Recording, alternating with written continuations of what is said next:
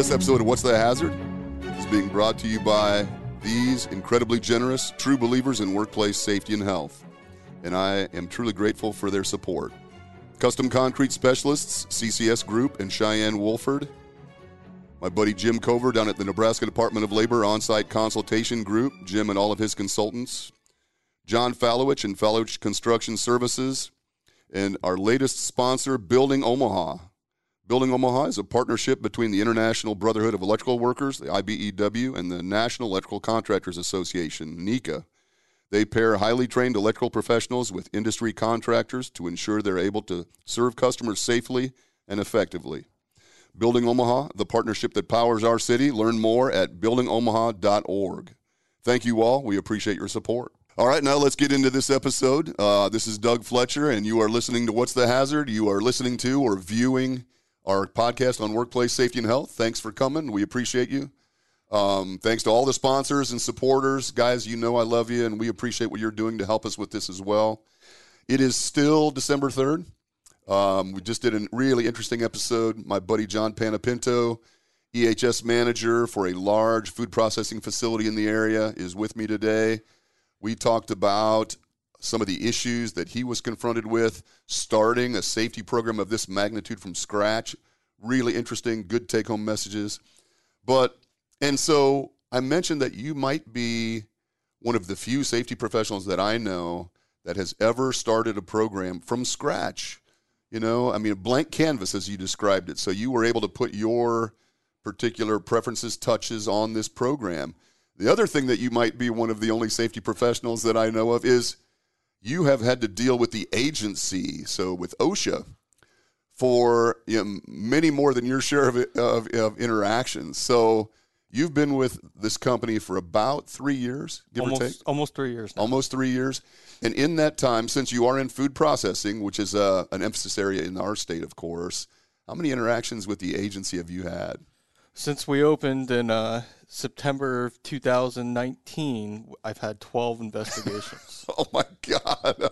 Which is almost unheard of. I would venture to guess that a guy who's been with a contractor for 30 years maybe has 12 interactions with OSHA.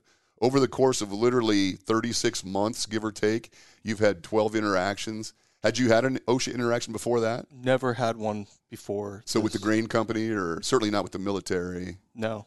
Interesting. Never. But you've had 12. So I would like to discuss that a little bit. What, before you had this, what were your fears, your feelings? And then over this time, how has that evolved? Yeah, everybody is.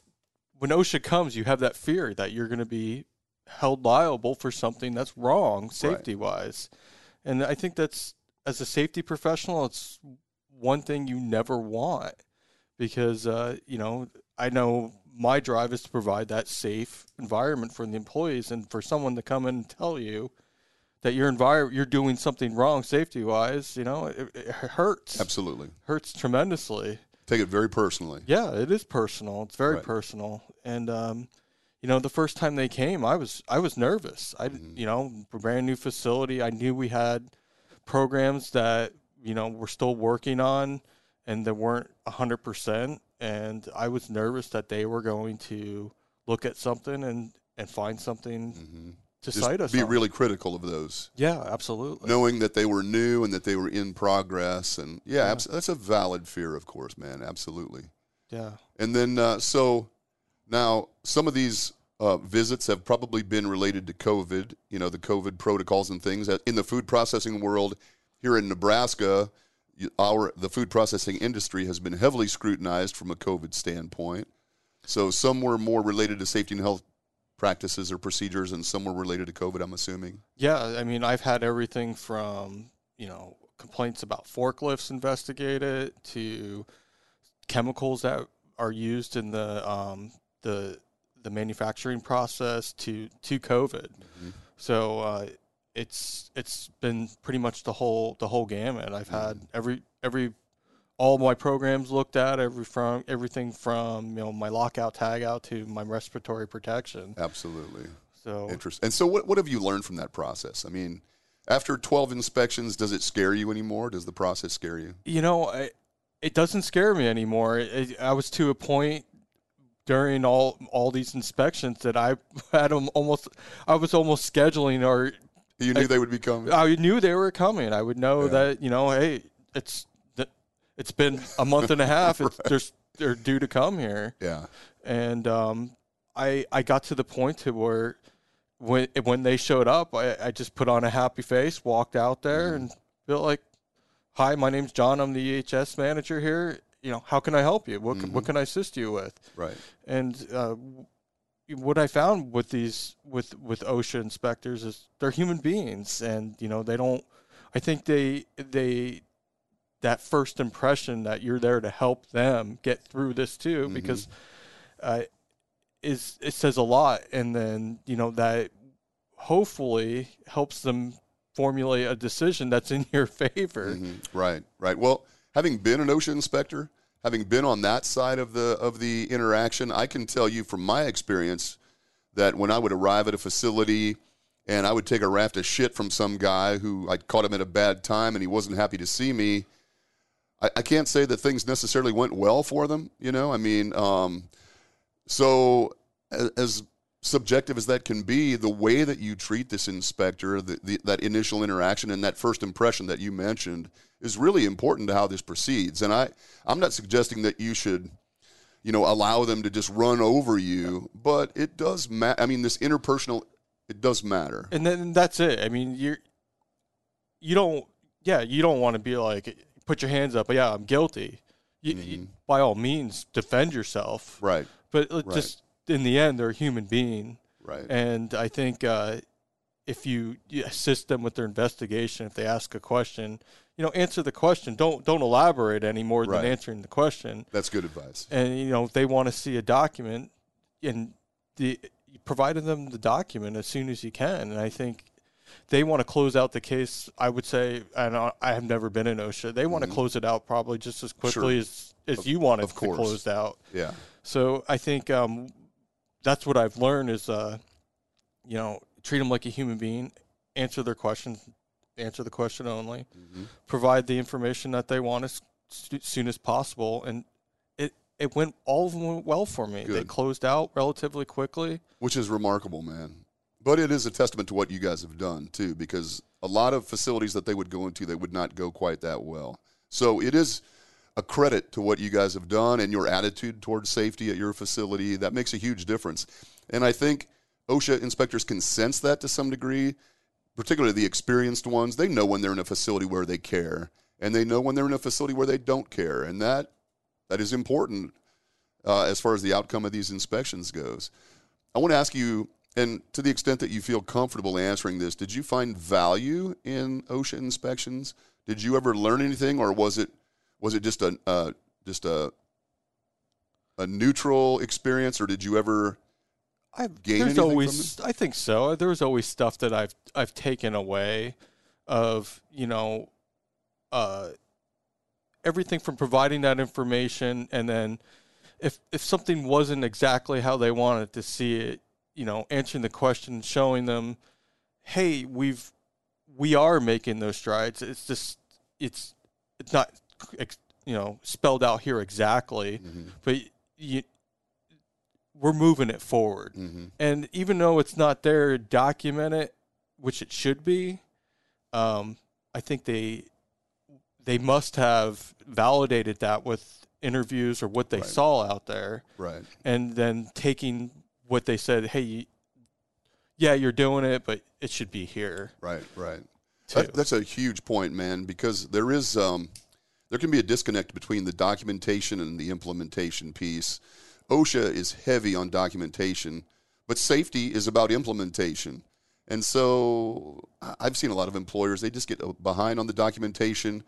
If I go out there and I can interview an employee or multiple employees and establish that you're doing what you say you're doing, man, the documentation can be improved. It's hard to do the opposite. Have a lot of great documentation and nothing happening out there on the floor.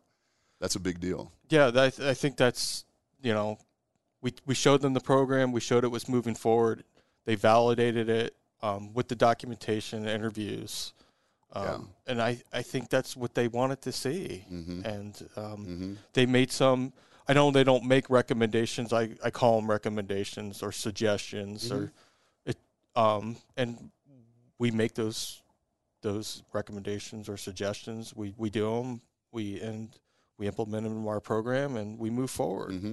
If they make sense, yeah, why not? Absolutely. Yeah, no doubt. I mean, I do know that, again, in my experience, OSHA representatives like to see things a certain way.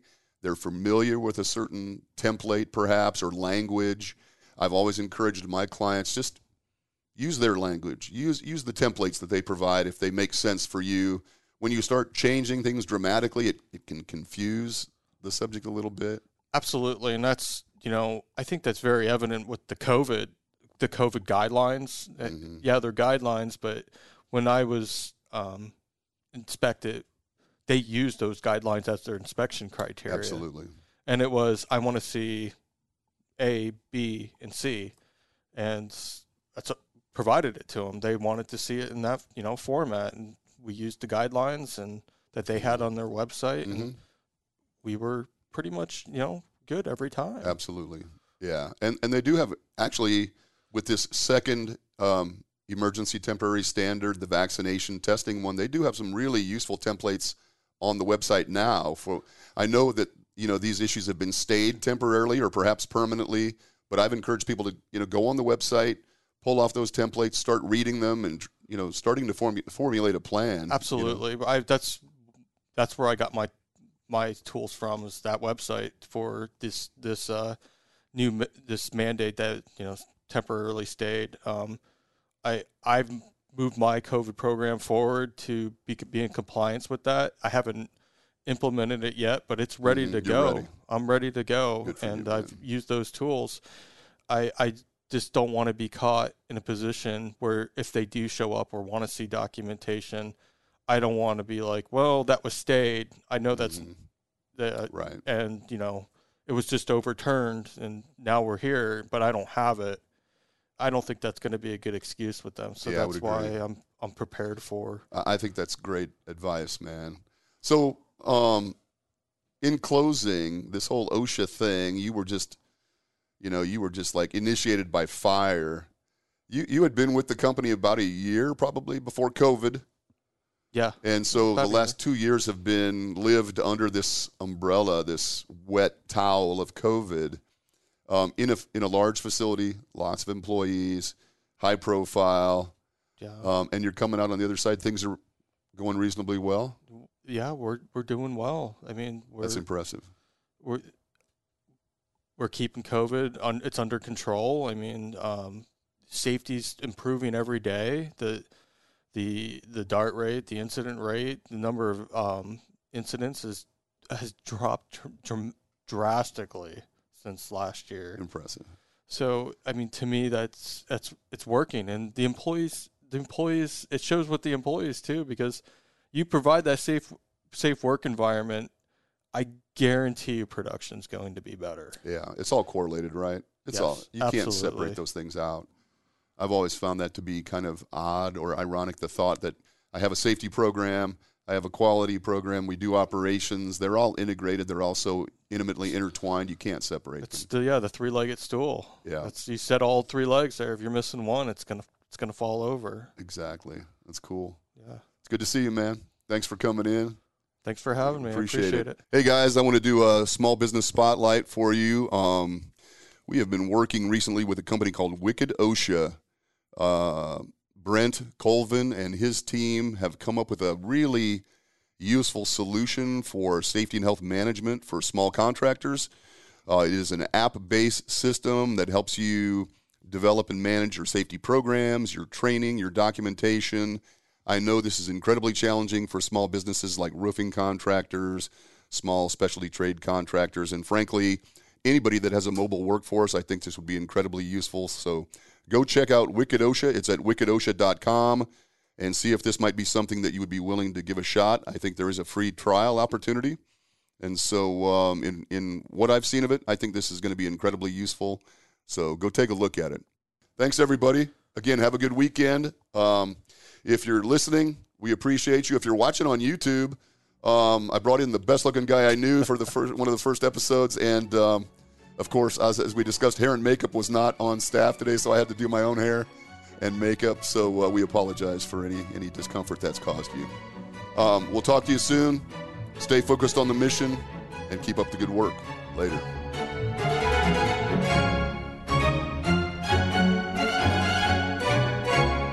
A Huda Media Production.